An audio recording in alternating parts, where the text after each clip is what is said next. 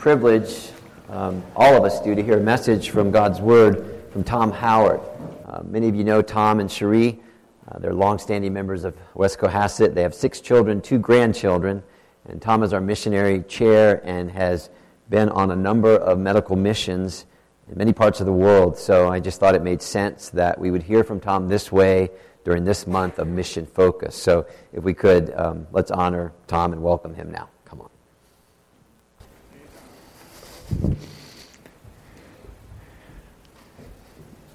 Good morning. I'm hooked up. All right. Thank you very much, Pastor, and Dan, and everything. It's just a pleasure to be here and give the opportunity to do this, to bring this message. Just a little brief introduction today. Today you're going to hear a very little bit of geography. In fact, right away, you're going to hear a little bit of English. Might feel like you're in English class today. You're going to hear a lot more Greek than I'm sure you're used to hearing. And I love looking back at Greek that makes you very precise in what's going on. But I hope that you hear that everything that I say, the geography, the English, the Greek, and everything else brings honor and glory to God and better understanding what God and what Jesus expects of us as Christians. So, starting out with geography a little bit. So in the summer of 2015, my family and I were driving through the San Joaquin Valley of Central California. They call the San Joaquin Valley the food box of America. Nearly 1/8 of the nation's agricultural production, monetarily speaking anyway, comes from that area. Almost all conceivable vegetables, fruit, nuts have been harvested with great success in that valley. It's a relatively small area of America, but a lot comes from that area.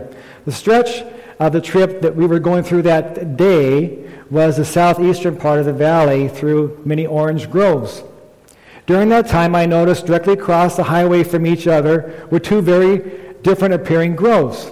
On the left was what appeared to be a recently harvested grove. I could hardly see any oranges on any of the trees. All the trees looked almost identical to each other. They were the same color. They were the same shape. They all had been trimmed almost straight flat on the sides and on the top like a crew cut. There weren't any debris between the trees at all. It gave me the impression that the owner of that grove had recently harvested those oranges, cleaned up after the harvest, trimmed the trees, making them ready for the next season. On the right side of the road was another grove of orange trees. The trees had an abundance of oranges on them. The trees were very different shapes and sizes because the weight of the oranges pulled the branches in different directions and different angles towards the ground. The trees appeared to be much closer to each other because they were full of oranges and they hadn't been trimmed. There would appear to be weeds in the aisles between the groves. I didn't see any people in either of the groves. The grove on the left looked like it had already been tended to quite adequately. The grove on the right looked like it badly needed to be tended to. Although I'm no expert on harvesting oranges, it seemed plain to me that there was an abundance of oranges on those trees, badly in need of being harvested. So our text today is in Matthew chapter 9, verse 35 through 38. And I'll read that. It's in page 687 on your church Bibles. So Jesus went through all the towns and villages, teaching in their synagogues, proclaiming the good news of the kingdom, and healing every disease and sickness. When he saw the crowds, he had compassion on them, because they were harassed and helpless, like sheep without a shepherd. Then he said to his disciples, "The harvest is plentiful, but the workers are few. Ask the Lord of the harvest, therefore, to send out workers into his harvest field." So Jesus is talking here about harvesting as well. But he isn't talking about harvesting oranges. The Greek word for harvest is therismos, and it's used in the Bible as the gathering of men into the kingdom of God. So what Christ is talking about here is the harvest of souls, not the harvest of oranges, right? So first, we'll see in verse 36 that Jesus saw the crowds. Okay? So to participate in the harvest, like Jesus asked us to, we must first see what Jesus sees. To see means to observe with your eyes, correct? However, it means more than that. The Greek word used for see or saw in this passage is eido, E-I-D-O. And that means to turn the eyes, the mind, the attention to anything. Basically, it means to pay attention with your eyes and in your mind to something. So we can't reach people. We can't participate in the harvest of souls if we don't see people. So what keeps us from seeing people at all? Or more importantly, seeing what they need. So I was driving on Highway 2 from work, heading east from work recently, and I was making a confession. While I was driving, I was also talking on the phone with somebody. My car was set on cruise control at the speed limit. I'm Sherman, it was at the speed limit, and I slowly passed the car on the passing lane that was going slightly less than the speed limit. I continued my conversation for a while and decided to change lanes back to the right. But I quickly saw, as I was turning into the right, I saw a car suddenly in my rearview mirror. And I was startled, and it was the same car that I had just passed, I thought, a long time ago, but it really hadn't been a long time ago. And I veered left, and I sped up a little bit, and I crossed over back to safely and didn't hit that car. So why did I almost hit that car? Okay, first I was distracted on the phone, forgot about it being there. But the main reason I didn't see that car, because it was in my blind spot. The blind spots completely hide any object completely positioned within them from the driver's normal field of vision. While looking forward, we can see forward, we can use our rear view mirrors, we can use our peripheral vision. Anything outside of that is effectively invisible to our driver. So sometimes we don't see people around us who are needy or who are lost without Jesus because they are in our blind spot as well. We don't even think about them. We might see them, but we're not really picking up what's going on. We might see the person, but we don't see their need. The car was there, but I didn't see it. We have to see something in order to harvest it. We have to see the orange in order to pick it. So we encounter blind spots in our spiritual lives as well. We don't notice the hurting around us. We rarely think about the lost in the world, oftentimes, making a confession as well. We are preoccupied like I was on the phone, and the needy are essentially invisible to us like the car that I almost hit.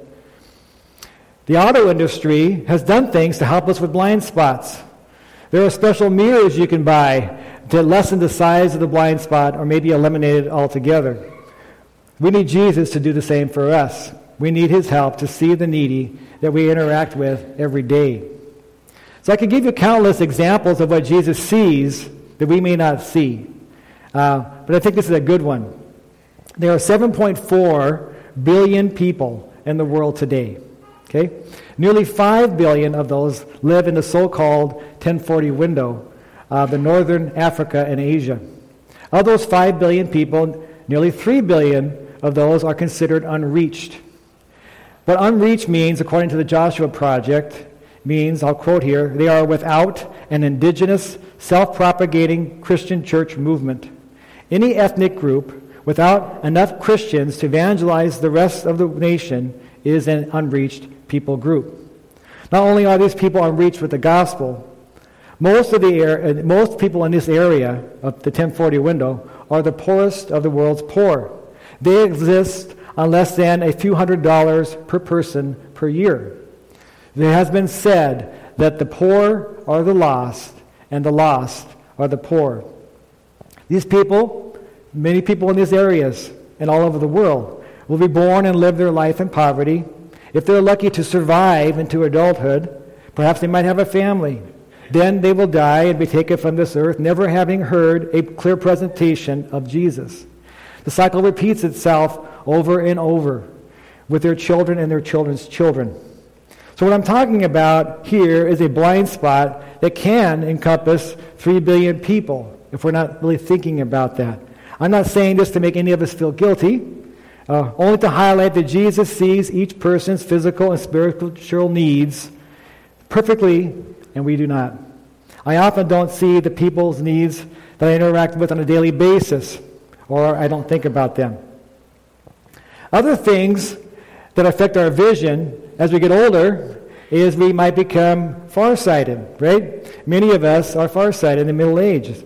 We see things better far away than we do near. Or the opposite, we might see things better close up than far away. What is true physically is also true spiritually. We might focus a lot on the plight of others far away and ignore the lost among us. When I've gone overseas and I was confronted with the physical needs and the spiritual needs that are just everywhere, it's easy to kind of think, oh, wow, I need to pay more attention to that and really ignore almost what's going on around here. Or we might see the vast need around here and think that other people perhaps should care for the rest of the world. So when Jesus looks at the world, he isn't nearsighted or farsighted. He sees all spiritual and physical needs equally well. Jesus' field of vision doesn't have a blind spot. He not only is aware of all of the harassed and helpless, shepherdless souls on the planet, he knows their needs, and he's moved by them. So you see, we don't only need to be able to see what Jesus sees. We need to care like Jesus cares. So in verse 36, we see, when Jesus saw the multitudes, he had compassion on them. So I want to give you two definitions. As promised, I'm giving you English and Greek here. Okay, so the first is English, is the English word for compassion. So compassion, I'll read this, is the sympathetic consciousness for another person's distress together with the desire to alleviate it. Okay, I'll repeat that, I think for emphasis here. The sympathetic consciousness for another person's distress together with the desire to alleviate it. It's not just seeing with their eyes, as we said, what Ido is, or seeing with your eyes and paying attention in your mind the terrible plight of the people who are suffering. They are dying without knowing Jesus. It's not just seeing and thinking about those things, that they're terrible, but it's having the desire to do something about it. So another definition that I want to give you is the Greek word for compassion here. It's used here and 11 other times in the New Testament. And that word is splagnisomai. Okay? S-P-L-A-G-C-H-N-I-Z-O-M-A-I. The first part of that word to me sounds like splanchnic, which relates to the internal organs and contents of the abdominal cavity, your splanchnic system. Okay? How's that? Okay. So hence the word in Greek, interesting, means to be moved as to one's bowels, not vowels, but bowels, and to have the bowels yearn. So, in the New Testament times, the bowels were thought to be the seat of love and pity. So, have you ever felt something so intensely, something so moving, something you saw with pity or sorrow, or it just made you sick to your stomach? Okay, I think that's what the people of this time linked the deep sense of compassion with their gut. Okay? So we see that now what Jesus saw then connected directly to his gut. We might call it he was connected to his heart. Okay? They thought it connected to his gut. So a helpful example, another example in the New Testament that uses the same words, aido and splagnisomai, is the parable of the Good Samaritan. And it's in Luke chapter 10, verses 30 to 35, and I'll read that here. So Jesus is saying this parable in response to a lawyer's question of Jesus of who his neighbor was. Who was my neighbor? And Christ says, a Jewish man was traveling from Jerusalem down to Jericho, and he was attacked by bandits. They stripped him of his clothes, beat him up, and left him half dead beside the road. By chance, a priest came along. But when he saw the man lying there, he crossed to the other side of the road and passed him by. A temple assistant, or Levite, walked over and looked at him lying there, but he also passed by on the other side. Then a despised Samaritan came along, and when he saw the man, he felt compassion for him. Going over to him, the Samaritan soothed his wounds with olive oil and wine and bandaged them. Then he put the man on his own donkey and took him to an inn, where he took care of him. The next day he handed the innkeeper 2 silver coins, telling him, "Take care of this man. If his bill runs higher than this, I'll pay you the next time I'm here." So it's interesting to note, as I mentioned, that the priest saw the wounded man and the Levite looked at the wounded traveler. The Greek word, as I mentioned, saw and looked, used here are the same word that we used in Matthew. In the case of the priest and Levite, both saw the plight of the traveler. They perceived in their mind the plight of the traveler. But they both passed by to the other side of the road, doing nothing for him. Their eyes didn't connect to their gut. But like Jesus in our passage today in Matthew, the Good Samaritan, when he saw the man, when he perceived with the plight of the man, he had compassion on him. He had splanchnizomai on him. His gut was touched, and he acted on his desire to help. He had a sympathetic consciousness for the traveler's distress together with the desire to alleviate it. And I think he acted on that extremely thoroughly by getting the guy from there to the inn, paying for all the details of his rehabilitation. So what is Jesus seeing that elicits the deep sense of compassion that Christ is talking about here? He sees harassed and helpless multitudes, people that are like sheep without a shepherd. Interesting, in the King James Version, Jesus was moved with compassion because they fainted. What he saw, they fainted and they were scattered abroad as sheep without a shepherd. The Greek word for fainted is ekluo, and it means to be enfeebled through exhaustion, to grow weary and to grow weak, to despond, to become faint-hearted.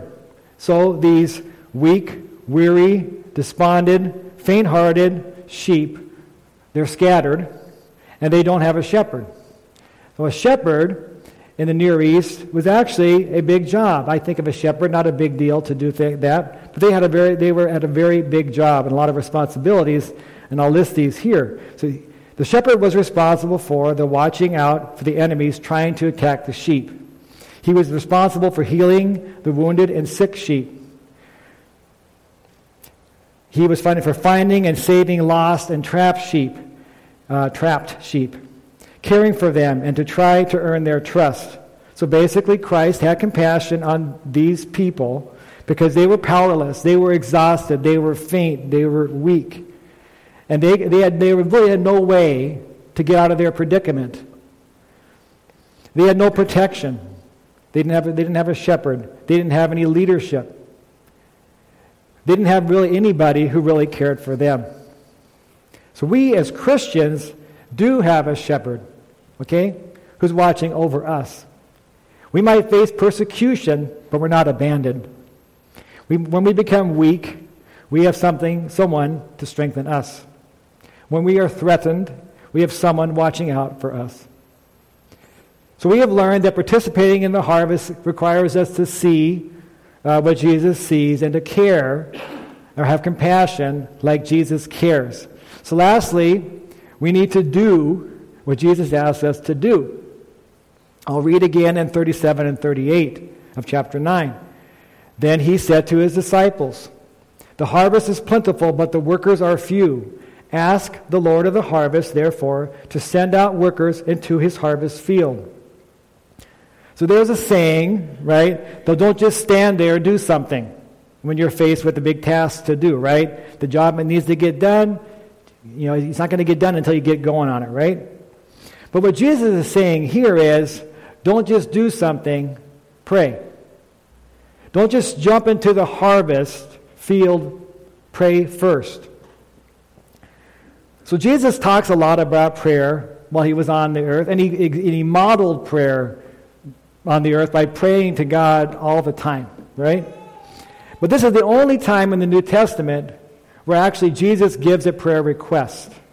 Okay? It's the only time he gives a prayer request. So what is he saying here, right? First of all, what is prayer? According to the International Study Bible Encyclopedia, it is a dialogue between God and people, especially his covenant people. So dialogue is what is essential to prayer. This is according to Dr. Randy Hatchett. He's a professor of Christianity at Houston Baptist University. And I'll quote Dr. Hatchett here. When God is seen as desiring to bless, and he's sovereignly free to respond to persons, then prayer will be seen as dialogue with God. God will respond when we faithfully pursue this dialogue. Prayer will lead to a greater communion with God and a greater understanding of his will. So, do we dialogue? Do we want to have a dialogue or conversation with somebody who really doesn't want to respond to us? Or someone who really can't help us? Or maybe really doesn't want what's best for us? We do, however, want a dialogue with people who want to help us, who want what's best for us. And that when you see God that way, you're going to want to go to God in dialogue and prayer. He's on your side. He listens to you. He loves you. He cares for you. And he wants to help you. He wants what's best for you. So, what part of speech is the word prayer? Okay? It can be a noun, a person, place, or thing, right? In Luke 1:13, it says, "But the angel said to him, 'Do not be afraid, Zechariah. Your prayer has been heard,'" your noun, your thing. "Your wife Elizabeth will bear you a son, and you are to call him John." Yet the idea of prayer in this passage and throughout the Bible is an action, right? Prayer is a verb. There are 3 Greek words expressing the action of prayer in the New Testament. Let's look at each briefly to get a better understanding of what Jesus is asking us to do. The first word for action of prayer in the Greek is proseuchomai, which means to pray to God, to supplicate, to worship, and to ask. So the idea of proseuchomai prayer is that we enter into the presence of God to make our request known directly to him. Our attention is drawn to the person we are praying, drawn to God more than to the request we're making. Praying to God gets our minds and attention directly towards him. Being in his presence is of more importance than even the words spoken. Examples of proseuchomai prayer, or praying, is found in Luke 5:16. But Jesus often withdrew to his lonely places and prayed. Another is Luke 9:29. And as he was praying, the appearance of his face changed, and his clothes became as bright as a flash of lightning. The second word in Greek for the verb, the action of prayer, is parakelo, P-A-R-A-K-E-L-O, which means to call or bid to one side. So the idea of parakelo prayer is to call or bid someone who has an equal level with you, or someone who's beside you or near you. Our Lord Jesus is on par or equal to God. Thereby, he often addressed God in that way. In Matthew 26:53, Jesus is saying, "Do you think I cannot call," or parakelo, "on my Father, and he will at once put at my disposal more than 12 legions of angels?" In Mark 1:40, it says, "A man with leprosy came to him and begged," or parakelo him, begged Jesus, on his knees, "If you are willing, you can make me clean." Jesus was near that man with leprosy, and the man begged him and beseeched him to be healed. So the third Greek word for pray, and the one that used in our text, is deomai, D-E-O-M-A-I. And this is the verse, it's found in verse 38, where it says, "Ask the Lord." Okay? That's deomai. Deomai, the Lord of the harvest, to send out workers into the harvest field. So what type of praying is a deomai prayer? It's deomai praying. So that we get it, the Greek word, the root word of deomai means deo, D-E-O, means to bind, to tie, or to fasten. To bind, to tie, or to fasten. So the idea of deomai praying is to beg or petition God as binding oneself. It implies urgent need. When you do a deomai prayer, you have an urgent need, a deep personal need. The need is so big that we beseech God. We make an earnest and specific request to God. Not only that, but we might also make that request while binding ourselves as an instrument to be used by God to get the prayer answered. So my opening story of the 2 orange groves, let's say that the owner of the unharvested field knew that he had an abundant harvest. He knew there was absolutely no way that he could harvest all those oranges by themselves. Because of that, he needs workers.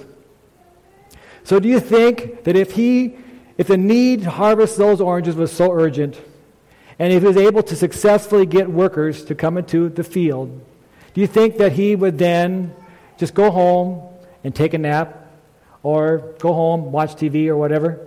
I think that he's got an urgent need, he's got workers, he's going to be out in that field picking oranges as well. Or maybe not picking oranges, he'll be doing something as a supportive role to bring in those oranges.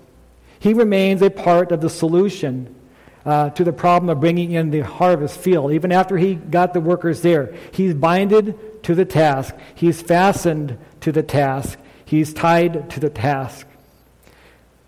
So Jesus specifically asks, what is he asking is, what does Jesus say to pray? What's his prayer request? He says to disciples, ask disciples and us to pray that God would send out laborers, including ourselves, into the harvest field. Now, I think Dan's illustration today of Carlos is really appropriate. Carlos, the gentleman from Guadalajara that went to Georgia, he identified a plentiful harvest of 395 family members back in Mexico. And he prayed, I believe he did a Deomai type of praying to God to please do something about that need. Please send people to meet these needs of my family members, my loved ones, my friends. And guess what? God said, you're part of the answer, dude. And he went. Now listen to what Charles Spurgeon says about this sending out part. The Greek word here for send out is much more forcible than it seems. Sending out doesn't seem that forcible. Okay? It actually means, according to Spurgeon, means that it would be push them forward or thrust them out. Okay? It's the same word. It's called ekluo, E-K-L-U-O, which is used as the expulsion of a devil from a man possessed. It takes great power to drive a devil out. It will take. This is what Charles Spurgeon says. It takes great power to drive a devil out. It will need equal power from God to drive a minister out to his work. It took a while for Carlos to get the point, but God pushed him out across the border back to Guadalajara.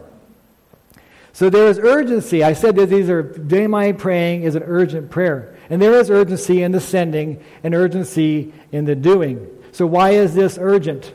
Okay? Because what are they doing? When they go to the harvest field, they're sharing good news, aren't they? And it's said, good news is only good news if we get it in time. Good news is only good news if we get it in time. So we can see from this passage that in order to participate in the harvest, we need to see what Jesus sees. He sees the deep needs of all mankind. They are physical, but they are more importantly, they're spiritual. Those without Christ are harassed and helpless. They're faint and scattered. They are helpless. They're leaderless. They're sheep with no hope in the world. I've already mentioned a large part of the world population has no access to the gospel. Over 25% of the world does have access to the gospel, but would be severely persecuted if they accepted God's free gift of salvation. Many others have heard the gospel, but are being deceived by Satan, that the good news of salvation really isn't that big of a deal. We might think, we all can think this, okay? But those without Christ can think that they can find fulfillment in pursuing what the world thinks is important. Or they might think, Satan might deceive them, that God doesn't exist. Or that really our actions on this earth really have no eternal consequences. Or, bluntly, some people might think, I believe in God, and that gives me a free get-out-of-hell card that I can play at the end, and I can live my life. like I want to the rest of the time. And there are lots of reasons that people are without a saving faith in Christ. And if you really think about it, all of those reasons are tragic. All of those reasons are heart-wrenching because it doesn't need to be that way. Jesus sees those needs with perfect vision. He's neither nearsighted nor farsighted. He has no blind spots in his field of vision. Not only that, Jesus doesn't just see the negative, okay? He sees the positive. He sees that the harvest truly is plentiful. That's encouraging, okay? We don't see that because we are nearsighted, I think. Millions of people are coming to Christ all over the globe. It may not seem that way looking from in our society around us, but even here, God is drawing people to himself. The gospel is changing lives for eternity, even in our own backyard. Many people in this church can attest to that as well. Besides that, we need to care like Jesus cares. We need to be like the Good Samaritan. We need to see what Jesus sees and make sure it connects to our gut. It needs to affect our gut. It needs to affect our heart. It needs to affect our actions. Sometimes we think the best way to motivate others is to make them feel guilty. Or perhaps the best way to tell someone some touching stories to get them to do something that they otherwise wouldn't want to do. And that might be true sometimes. They might be effective means to motivate somebody. But that is not what Jesus is doing here, right? Jesus isn't giving them a pep talk to go to the lost. He's not laying a guilt trip on them. He's not telling them a sob story to get them off their couches into the harvest. He's giving them a prayer request. He knows that through a Deamai prayer that workers can be sent out, just like Carlos, including the person praying, okay? The person doing the Deamai prayer might just get sent out too. And not only will they be sent out, but he'll make them ready for the task. It's in Colossians 1, 9 through 10. I'll read those two verses. For this reason, since the day we heard about you, we have not stopped praying for you and asking God to fill you with the knowledge of his will through all spiritual wisdom and understanding. And we pray this in order that you may live a life worthy of the Lord and may please him in every way. So this is an intercessory prayer. This is a prayer that Paul, the writer of Colossians, is praying for the readers, right? And the word for prayer here is, the first one I mentioned is prosukomai. Paul, who's the author of Colossians, is coming into the presence of God. We're going to go over the prosukomai praying. He goes into the presence of God. He expresses a wish. He's expressing his desire. He is speaking out. He's uttering aloud. He's asking God that God will give his readers what it takes. What's he asking for specifically? Knowledge of God's will, spiritual wisdom, and understanding. He knows that once they are equipped with all of that they will be able to live a life worthy of the Lord, and they may please God in every way. So going back to our definition for prayer, he's having a dialogue with God. This is Paul. He's expressing a request that God act in the lives of the Colossians and enable them to live a life worthy of the Lord and pleasing to God. The Colossians could not do that on their own. They needed God's help. They needed the work of the Holy Spirit in them to do that. So I want to close with a quote from David Platt from his book, Radical. Prayer is the step that you and I are most likely to overlook, and yet the one that is most dangerous for us to ignore. It is in the gospel we have seen the depth of our inadequacy and the extent of our inability to accomplish anything of eternal value, apart from the power of God. We are planning, strategizing, and implementing people. Yet the radical obedience to Christ require that we be a praying people. So I want to close in prayer, and I'm going to do my best to do a Deamai prayer here. And so we'll close in prayer and we'll be done. God, please help us to see what you see. Help us to see the opportunities to share your good news. Help us to see the needs that you see. Help us to truly care for the physical and spiritual needs of others, especially the lost. Touch our hearts in such a way that we want to do something about those needs. God, please motivate us to bring in the harvest of souls. Not only that, please enable us to do that, because we cannot do that on our own. Amen.